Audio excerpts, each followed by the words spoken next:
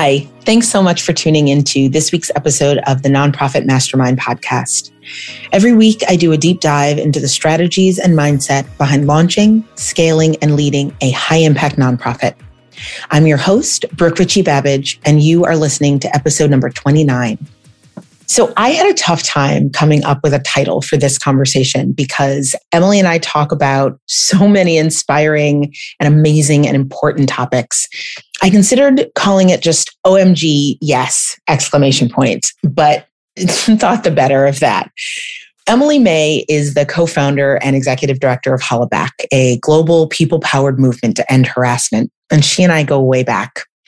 We started having monthly coffees back when we were both baby executive directors, sharing resources, giving one another advice, thinking through funding and growth and plotting the growth of our then very nascent institutions. She was then, as she is now, such an incredibly thoughtful steward of her organization's mission, as well as one of the most incredible strategic minds I've ever known. And both of those attributes show up in our conversation today. Emily shares both sides of herself. Strategically, she talks about her growth as a leader against the backdrop of the astounding growth that Hollaback has experienced in the past year, about how, as a leader, she works to continue to set intentions that allow her to make the real shifts in the life cycles of the organization, as she says, from sort of scrappy to a sort of stable institution, and now to a wholly different kind of institution as they shift pretty suddenly from $1 million to $5 million in a year. And she talks about the very real balancing act, the calibration of vision with responsiveness to what a movement or a constituency calls on you to do and to bring into the space. More personally, she also shares her story of personal growth and development as a leader.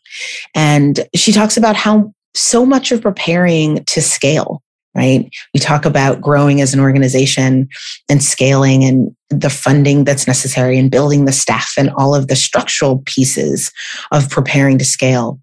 But she and I talk about how much of the preparation is actually about thinking through how we as leaders move through the world and how much of readiness to play bigger, to lead bigger, is so much more about mindset and our own growth edges than we may think it is.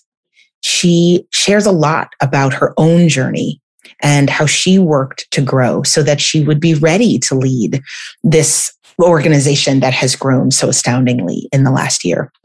And finally, Emily and I just see eye to eye on so much of the deep stuff about leadership, the power of the law of attraction in helping to build the kind of team and network and partners that you really must have if you're going to grow a social impact organization.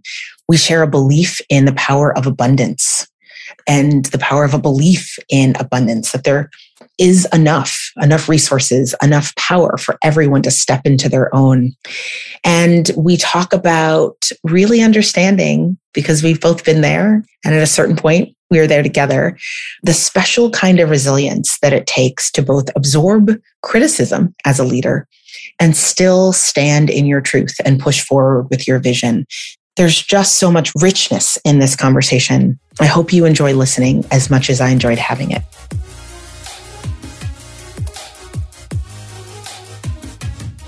Hey, Emily, how are you? Hey, Brooke, how you doing? It is so good to talk to you. I have always loved talking to you. It's been a while. It's so great to reconnect. I know. Bringing it back together. Great to see you too. So I have been looking forward to this conversation for a while. I have been a huge fan of yours. Obviously, I feel like we met, I don't know, like 15 years ago. Yeah. A long time ago when we were sort of, even before we were EDs. And just have really admired you as a founder, as a woman leader, as someone who's grown an institution. And now, we were talking a moment ago about the tremendous growth, which you'll tell us about, been really intentional about your growth. And because I've always admired Hollaback as an example of movement building that is responsive and a way of growing an organization that doesn't require sort of traditional hierarchy and sort of centralized power. So there's lots that I want to sort of unpack with you today. But I would love to start with you and sort of the origin story of Hollaback and how you came to be here running this organization. Yeah. I started Hollaback with 6 other friends when I was 24. And I realized there were so many of you guys. I thought, yeah. Well, you know what? It started like a conversation of just people hanging out, right? And you know, several, maybe all of the women, I don't know, were like harassed on the way to hang out like you are. And we just started talking about it and sharing our stories. And the men in the group were like, what? Like, how often does this happen? And we were like, every day. Like, why isn't anybody talking about this? And we were like, we don't know. People just think it's normal. There's nothing you can do. And so we were inspired by this woman named Tal Nguyen, who was riding the New York City subway when an older restaurant owning man sat down across from her and started to publicly masturbate. And she took his photo. This is 2005. So way back when like cell phone cameras were like just newly a thing. Everybody, they were a waste of time because you couldn't see anything on them. And she took his photo with the intention of taking it to the police. And the police were just like, I don't know. Sorry, miss. He's probably 7 or 8 stops away by now. Nothing you can do. So she put that photo on Flickr, the photo sharing website, you may remember from back in the day. Yeah. And it went viral. It made it to the front cover of the New York Daily News, our local tabloid here in New York. And we were just like, wow, this woman has turned the lens off of her onto that person who was harassing her. And in doing so, ignited this public conversation where everybody had a story. My boss at the time had seen that exact guy masturbating on the subway across from her, right? Gosh. So I know. Small, disgusting world that we live in. Also, like, you know, you and I live in New York. Like, everybody has one of those. Everybody has a story. Yep. So I'm sure, you know, we're encouraging people to move into New York as we speak. That's right. Walking poster boards, posters for New York. Yeah. But the thing is that we were so inspired by her. So, and her use of this like relatively newfangled technology. So we started sharing our own stories on a blog, and it really just grew from there. We were astounded by the response that what we were doing as a little activist side project. We were not a nonprofit at that juncture. We became a nonprofit really out of demand from people who were like, we deserve more than just a little activist side project to deal with this problem. Like, y'all need to figure it out because we need better solutions than just you and your spare time making this work. So I became the first ED in like 2010 or so. And like, we've been chugging along. Oh my goodness. That's quite a long time. I know in talking with you, but sort of before we got on in this conversation, you've talked about how there's been sort of an expansion in your focus, which feels very much aligned with and responsive to sort of where our culture and society is going in its thinking about, and I think more open and more frank conversations about harassment. Talk a little bit about that. Yeah. From the jump, I mean, street harassment is, broadly defined as sexual harassment in public space. And from the jump, we were really sensitive to the ways in which that intersected with race and class and ability and, the queer community, right? We, like, from day one had an anti-racism policy for folks sharing stories on our site. But the front door to our work was always really gender. Right? And gender expression. And so once people came through that front door, then it was like, all right, let's talk about race. Let's talk about, sexuality. Let's talk about these things. Like, let's recognize your identities. Let's talk about the ways in which you're disproportionately experiencing this because of all this other stuff. Mm-hmm. So we were intersectional in that way. But over time, it was just like, look, like we are building all of these tools, all of these mechanisms.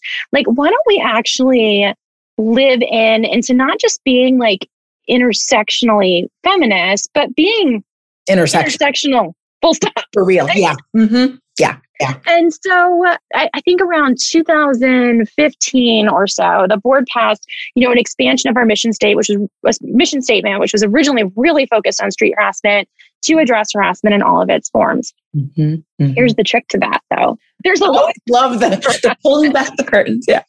A lot of forms of harassment. I mean, people are experiencing broadly defined harassment from cradle to grave, and then you build in all of these identities into it. It's a complicated thing. And also, right, we had to show up really responsibly as effectively an allying organization to folks, across the board. Like we really had to come in when we were called, not just because we wrote it down on some piece of paper as part of our strategic plan.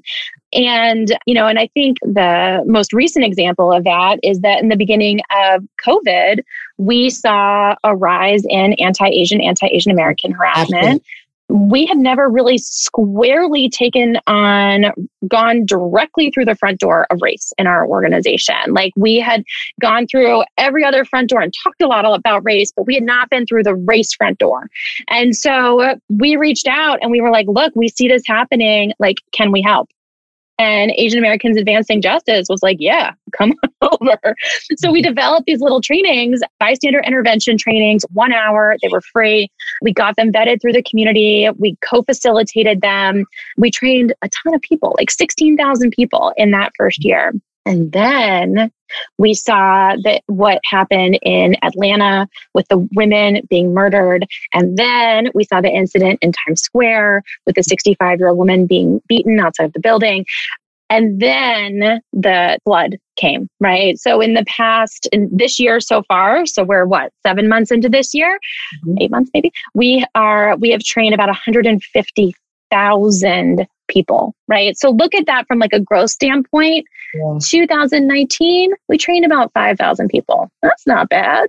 2020, we trained about 25,000 people. We were jumping through the roof. We were like, oh my God, we're so amazing. We trained like 5 times more people this year. It's like that growth rate is amazing. Yeah. You're like, look at this. This is awesome. You're like, I could just stare all day at the chart, that we were showing to the board in terms of like the growth. Well, now we're up to like 150,000 people trained in the past 7 months alone. And it's just like, wow. So let me ask a question sort of from a leadership perspective, how do you craft a compelling vision? How does sort of that rate of growth impact your sense of what's possible, your sense of sort of, or the concreteness of what you are articulating to your board as your vision, right? If you're like, we were so excited about 20,000 and then, this many years later, it's like, oh, but we never even envisioned this number. How do you steward the organization towards a vision if you're like, oh, but we keep surpassing what we even thought we were aiming to do? Yeah. Well, here's the thing. We actually haven't surpassed it because what we're aiming to do is end harassment. Last time I checked, there's still a hell of a lot of it.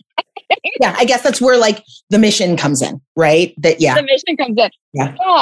But to your point, right? We have made a lot of progress against our mission. I think for us, and this is important, particularly in this moment, is we are not a training institute. We are training a ton of people, but we are absolutely not a training. You're a movement building organization. We're a movement building shop, right? Talking about that relationship and how you don't get sucked into being this thing that you are not, that's not at the core of what you intend to be. Yeah. Yeah. I mean, that's a big question that's still unraveling. I think I'll let you know when I figure it out.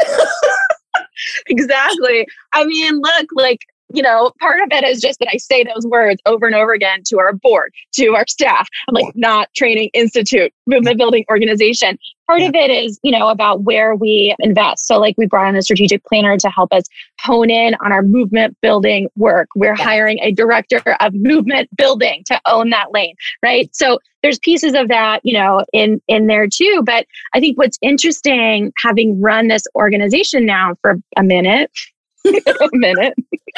I'm only 25, but it's been a minute. No, having run this organization for a minute is that what the movement needed in 2005, 2010, it was stories, right? It was people boldly coming forward and saying, look, this happened to me. It's a problem. It matters. I matter. This shouldn't be happening, right? And that process both made a statement, but it was also really healing. And if you look into history, that is typically where movements start from, is a bunch of people coming together and realizing I'm not alone in this. And also this isn't okay. from there, I think what we saw that really come to a crescendo with the Me Too movement, in particular, the Black Lives movement, all of a sudden, this idea, the rise in anti-Muslim harassment after the 2016 election, right? This idea that harassment was not okay. But first of all, it happened. Second of all, it hurts. And third of all, it's not okay. Started to get like wide adoption in our culture. Like people really started to get it. Yeah. And then once people got it, they were like, well, all right, but what do we do? What do we do about it? Yeah. So this is the interesting backstory of our bystander intervention trainings. We've been offering those things since 2011, right? I mean, I remember you and I used to talk about them, and you think about sort of the international piece of it. Yeah, we launched this campaign called I've Got Your Back. We were like, this is it, man. We just get everybody to intervene. We're going to have harassment solved. Like we are on this. People taking care of people. We love this, right? Yeah. Well, guess what? It was like crickets because the movement wasn't there yet. People were like, harassment's not even a problem. Why does it need to? Well, it's interesting. I mean, going back to your point about when you are a movement building institution, being responsive as opposed to saying, this is what I like, this is what we want to do. Like, isn't this so exciting? But it's actually like, no, what are we being called in to do? Yeah. And it's also doing the work that you as I love the way Adrienne Maree Brown talks about movement leadership, because she's basically like, it's like science fiction. Like you're imagining a world that literally doesn't exist, right? And so you simultaneously have to meet people where they are, but also envision like, where do they need to be in 10 years? Yeah. And build that stuff, like build the bystander intervention training now, have crickets come to it, right? And like, don't give up. And I feel like a lot of what we did as an organization is we built stuff way early. And then we kind of just like somehow managed to survive long enough for it to be relevant. Yeah. Honestly, there are years, I don't know how the hell we survived long enough. But now all of a sudden people are like foaming at the mouth for stuff that we had locked in 10 years ago. And now, we had projected from the beginning and, logic models, we've got logic models inside our organizations, right?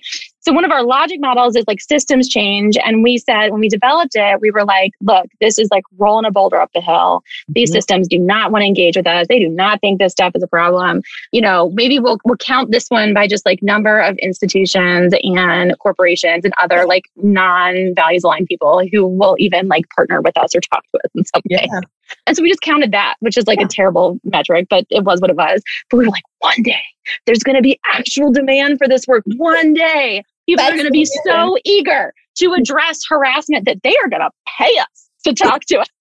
And lo and behold, that day has come. I am happy to report we brought in $1.5 million in earned income revenue, which for the founders out there that are being told to bring in earned income revenue till you're blue in the face, like I get it. Like not all movements, not all work is ready for revenue. Like sometimes you gotta like create the demand before you can like bring in the revenue. Yeah. But it did work out, and now we're growing. So I want to dig into this growth, and in particular, the sort of leap from scrappy, not startup, but like scrappy. Some years were like, how is this working? You have led your organization through all of those phases, right? The startup phase, the growth phase where maybe the growth outpaced the revenue, the years where you had the product and no debate, right? All of those things. And now fairly suddenly, right? Quickly, I will say, not suddenly because it's been a journey, but quickly, you have just skyrocketed in terms of your growth. So I'd love for you to talk both about, just give us a snapshot of sort of where you are and what this growth is, and then just a little insight into like, how do you continue to sort of set your intentions as you shift through these life cycles and life phases of the organization, from sort of scrappy startup to growth phase to, okay, now actually we have the revenue to just fly. Like, how do you hold steady as the leader through those phases? So first start off with like, where are you guys? Like paint the picture. I'm so excited about where you guys are. So last year, I think we had a $1 million budget. We just passed a $5 million budget. In a year. I just want to pause. In a year. That's in a year. Like, I have nonprofit leaders who, I work with, dozens of them. And they're all like, so we have $250,000. And then the next year we'd like to be at 5 million. And usually I'm like, so I am a huge believer in abundance. I think we set our vision and we strive for it. And I also want to say that doesn't happen. And now, like, but actually, so, okay, great. So now we have a picture. Well, God, I mean, look, like we did our time in the under $1 million budget range. We're talking about that time. Like, what did you do to set the stage to be ready, right? To be ready to receive that. Okay. So here's part of the story, which is maybe the story, right? Which is in some ways like it is where the movement is in part. Yes. Like the movement had to come along, but it's also a story of like my own like growth and evolution, right? It's a story of like me, I think in hindsight, like almost not believing that we could do it, not believing that I could do it. I think it was a story of, and then I would sort of defend that or couch that and like, well, these are our values. Like, we don't want to be like one of those dumb institutions, this other stuff, a nonprofit industrial complex. Like I would defend, that's how I would intellectually defend it. But I think the reality is like my heart wasn't in a place where I felt like I deserved it. I mean, not even we, of course we deserve it. Like I didn't deserve it. And I think there was part of me that was very unintentionally keeping us small. There was also just part of timing. Like the movement wasn't ready yet, but I was scared, I was scared to run. Yeah. Scared to be, the head of the Planned Parenthood of harassment. Right. Well, it's interesting. I mean, first of all, I just love that you said that and that you shared that. And I think that sense of vulnerability, right, that comes with pushing past the frontier that our organizations are on, right, is scary and hard. And we never talk about it, right? Yeah. Especially being women leaders.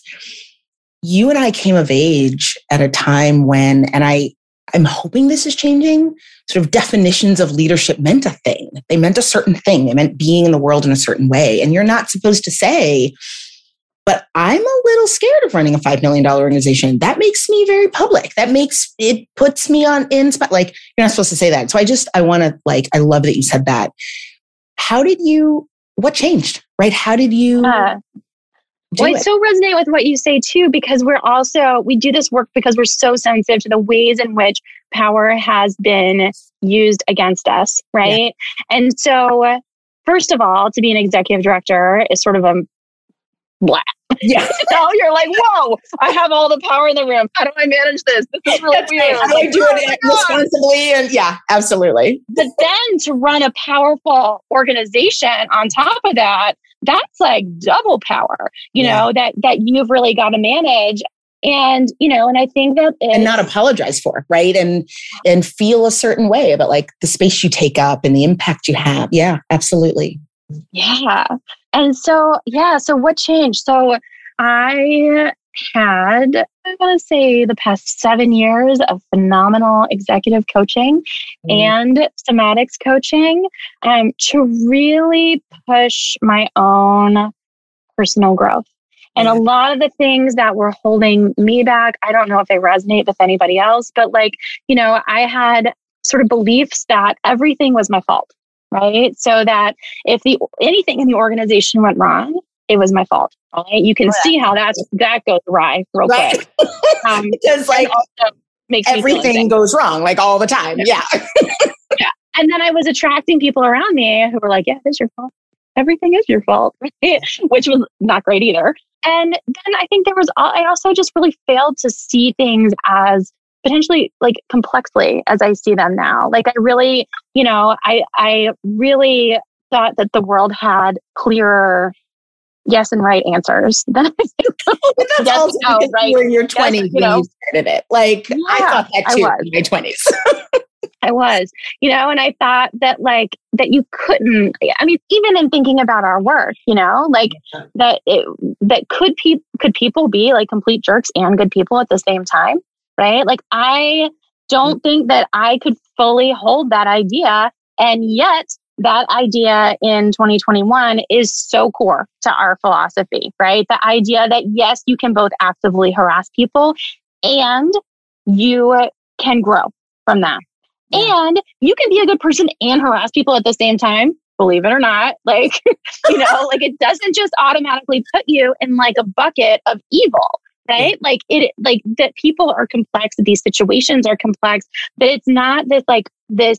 I think when I started it, I really saw it as a binary between like the people who are harassed and the people who, the people who are harassed and the people who harass, right? Yeah. And now I'm like, all right, all of us have been treated as less than at some point, although let's apply a little power and oppression analysis to it. Definitely some people more than others. Mm-hmm, mm-hmm. And all of us have created harm at some point during our lives, although some obviously more than others. Our former president might win an award on that front. But, I think, holding that a little bit more complexly allows space for all of us to see our growth, to see our healing journeys, to see how all of that kind of intersects, right?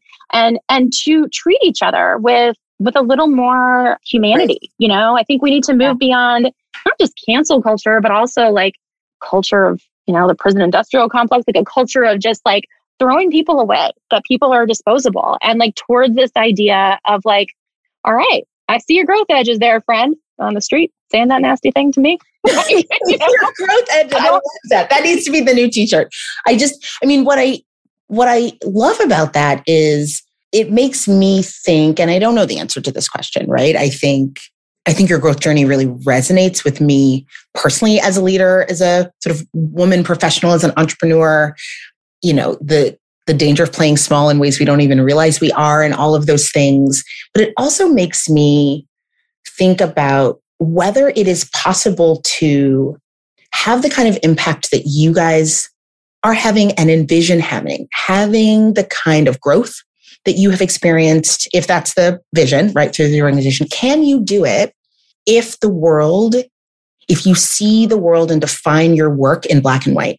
If you cannot find ways to build bridges, to work across difference, I am increasingly thinking that tectonic, positive social change requires hard work across difference. And part of what I'm hearing you say is some of that's institutional and organizational and partnerships, and some of that is personal.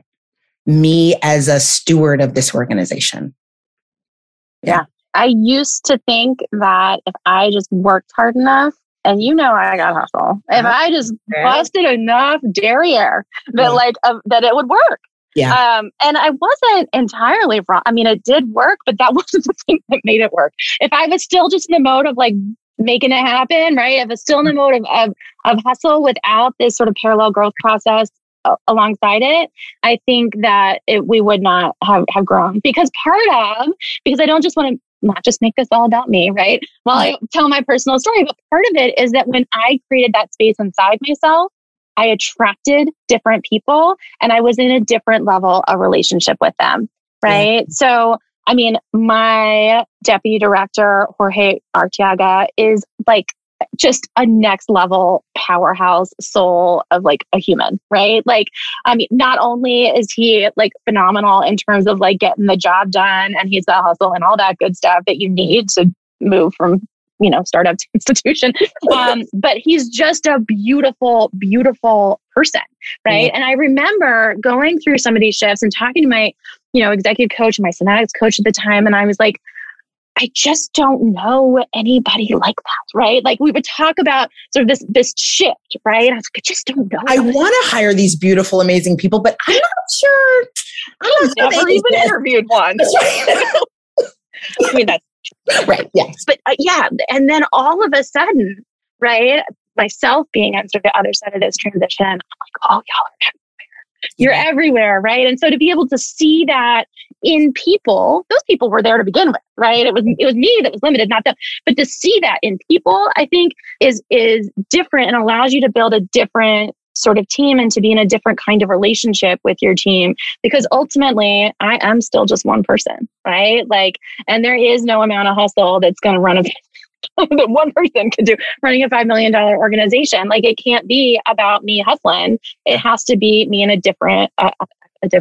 Where I set visions, values, and expectations. I remind myself of this all day long because I'm trying to transition into this new job. Visions, values, and expectations. That's what I'm here for. So talk to me about this team. One of the other things that I think has been really important to you from the beginning of the organization, and it's really just interesting hearing your growth journey.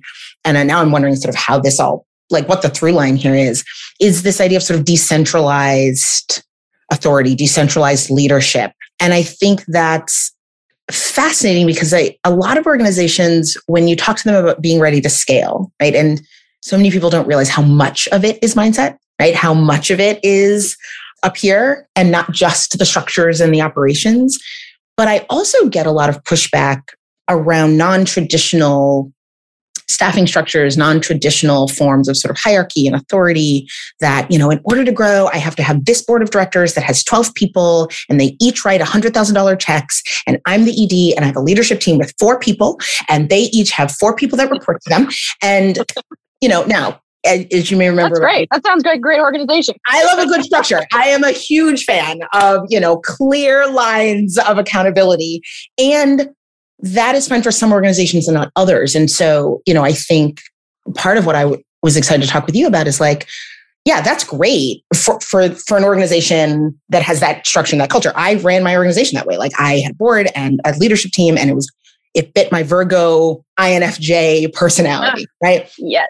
And it was fine. And we grew and flourished. But I'd love to dig into, like, what if you're not that? Because I think a lot of leaders are like, I'm not that. Like, that doesn't feel natural to me necessarily. And so therefore, can I not scale, right? Therefore, how do we grow? Yeah. Yeah. I mean, look, so we are a movement building organization. So by definition, we are about engaging people to take action, right? And not just write checks, but like legit, like take action, right? Which could be sharing your story. It could be coming to a training. We have a site leader program. It could be running, a site in some part of the world, really leading this movement in your own community. By design, we're creating lots of different sort of rungs of that ladder to engage in. And by, design, we also have just a lot of, volunteers and volunteer work coming into the organization as well. I would say for folks who that structure feels unnatural, and I think they're for the hierarchy and all that drama. So I think at the end of the day, there's not enough capital in our spaces, maybe in the world, for us to accomplish our missions with just our staff, right? Mm-hmm. Like, I think it takes more than that because the change we can't just change our staff, right? It takes more. Yeah. It takes more. Yeah. So I think there's that piece of it too. People have to be thoughtful about like, well, how are you going to create those light bulb moments mm-hmm. for people, who aren't, in your office every day. I also think that it is worth, especially for women, folks of color, transgender expansive folks, people with disabilities, especially for those who are most marginalized, it is worth taking some time to unpack your relationship to power and like getting real with it, right? And because, oh my goodness, yeah, I want y'all to have, and me, all of us, right, over here, for whom power has been used against to step into our power. And yeah. I don't believe that because one of us steps into our power, that means somebody else can't. Like, I want all of us. Like, there is abundant power. There is abundant light in this world. Like, all of us just get to step into it, and be it, be the light, see the light, receive that light. That's all there for us. It's infinite. And, and I think sometimes we are shaped in ways that makes it easy for us to get in our own ways. Like, the world has created every single obstacle for us to get in our own way. I mean, you think about my own story. Well, part of it is that I didn't think I deserved it. But guess what? I also spent the first, especially the first, like 2005 to 2015, like anything pre-Me Too. It's only recent that this isn't happening, with so many people telling me that harassment wasn't a problem. Yeah. Like, what? That happens. Like, what are you talking about? Like, oh, if it's not rape, if it's not murder, then it doesn't count. Like all of this like nonsense. I had a major, and I know I complained to you about this, Brooke, you might remember this. I had a major social entrepreneurship foundation, very well respected in the space, turn me down with the written feedback, that harassment was not an important or significant enough social issue, especially inside the US, they wrote, maybe in other countries, right? Which is so I can see that still. You're just like, it was a while ago, and you're like, oh, yeah. Yeah. Instead, we got that nonsense, right? So I've been gaslit up the wazoo, right? So, I mean, I would have to be like Superwoman not to internalize a little bit along the way. Yeah. It's interesting. I mean, I think what you're saying about, there's two sort of things I want to lift up there. One is going back to your conversation about sort of mindset and your growth journey. I think that, and I wrote about this, I think last week in my newsletter about reality distortion fields and sort of the distortion of reality and the very special kind of confidence that is required of leaders of small and growing nonprofits, because you, of course, internalize the constant no's, right? Or maybe not constant, but the frequent, the not infrequent no's, the people who are like, I don't see your vision. And actually, I see what you're describing, and I don't think it's a good vision.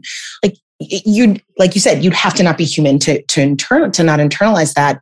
And also you have to keep going. And also you have to inspire your team. And also you have to somehow sit in front of the next funder or the next owner or the next partner. And while you also have the voice in your head of the last person who was like, I sort of don't think it's good, paint a picture that is compelling enough to keep going. And so I wanted to lift that up because it is a special skill that has to be honed. The hardest job in the world. I am here just barely, like one toe over on the other side of that job. And I am here to say, having lived through both worlds, that job's harder than the one on the other side with the $5 million budget. That job is harder. Agreed. And then the second thing I wanted to lift up about sort of what you were saying about power, I think what I hear in what you're saying is that a lot of the conversations about like, how do we structure our team? Is it a hierarchy? Is it flat? Is it a leadership team or not? Right? That ultimately every organization has to structure their team in the way that is responsive to the work they need done. But what gets in the way, I think, of the honest conversations about who needs to be in which roles is this issue of power. That organizations shy away from saying, this is going to be your role and this is going to be your role and here's how you work together. And we have different, very important roles because somehow if we give this person a different title, like it's all about a discomfort with power. And if we could see power as abundant in the way that we see resources, in the way that we see happiness, then the noise around structure would go away. And we'd be like, you know what, you're best at that. So you do that thing. And don't worry about not having as much power as me doing this other thing, because that's not part of our conversation. That's part of what I sort of hear you saying. Yeah. And I think too, we need to make like power visible, and not pretend like we're a flat organization when we're a hierarchical organization. And, for like the white folks out there like me, not pretend like we're not white. Yeah, that's right. Like be just like real, like, hey, I'm white and I'm an executive director. Isn't that weird? Let's talk about it. Let's talk about it. Exactly. Yes, exactly. So I want to close on advice. I mean, I feel like you've already just given this is like a mini course on nonprofit leadership growth. And it's just been really, I wrote on my notes, OMG, like I've just loved this. But I'd love to see what, one or two pieces of advice you have for organizations that are on this side of the like explosive growth. Most of the organizations that I work with, almost all of them these are incredible leaders who are working towards that first $1 million milestone, right? That first big shift, an inflection point. And there's a shift, right? I often say to folks that I work with that $1 million organization is not a $500,000 organization with more money, right? That a lot of these mindset shifts for you to be ready to receive the $5 million, the corporate partnerships with Uber. And, you had to make these shifts and growths as an organization, as a person.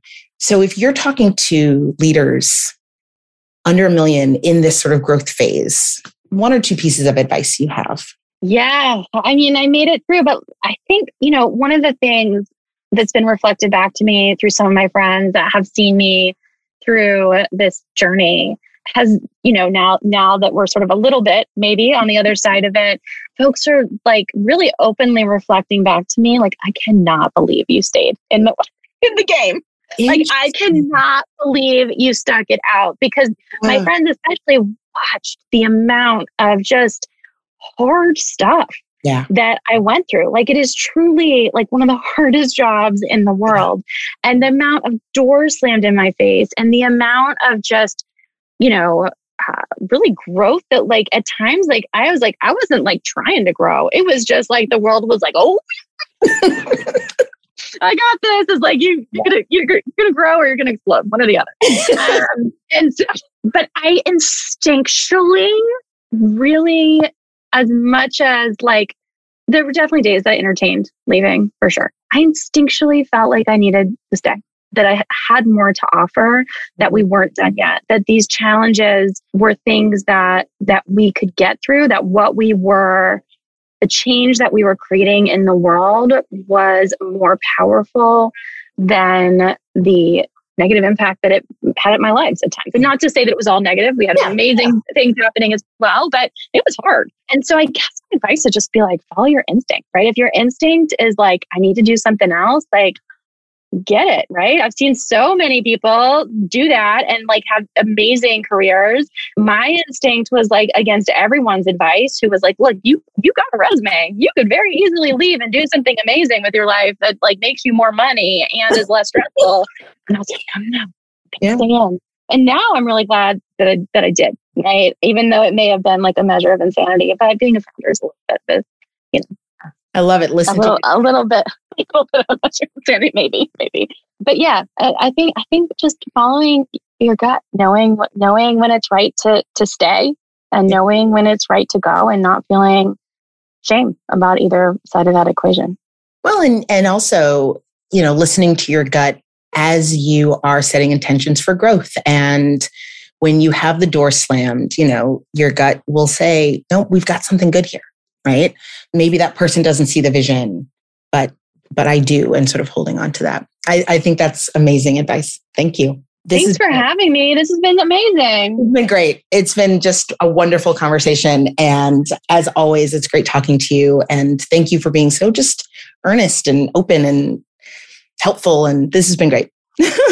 Well, I love, for listeners who don't know, Brooke and I used to do regular monthly coffee chats back in our early ED days, when people actually had coffee together instead of being on Zooms, and just learned so much. And Brooke, you've been so instructional in the growth and development of Hollaback as well. So thank you for your gifts to Hollaback. And also just what a wonderful pleasure to have that come full circle and to be in a moment where now our little coffee chats, I do wish we were in person instead of over Zoom, but our little coffee chats, are public. They're in a podcast. How fun. It's so much fun. Well, until next time, which will be soon, have a wonderful day, and thank you. Thank you so much for joining me on this week's episode of the Nonprofit Mastermind podcast. If you enjoyed this episode, please subscribe on Apple or wherever you listen to your podcasts, and share with your friends and leave a review and a rating. It really helps. I'd also like to share some free resources. If you are a leader of a small 6-figure organization and you're ready to play bigger, you're ready to scale to the next level of impact and resources, check out my free training, Scale Your Small Nonprofit to Big Impact. I offer a roadmap to getting the funding, staff, board, and support you need to hit your first $1 million. You can sign up for the training at richiebabbage.com/ready to scale. Finally, if you'd like more leadership resources and strategies delivered right to your inbox every week, sign up for my weekly newsletter, Leadership 321. Each week, I curate and share 3 articles, 2 resources, and an inspirational quote on a theme. That's all for now. Have a great week, and I'll see you back here next week for more Mastermind.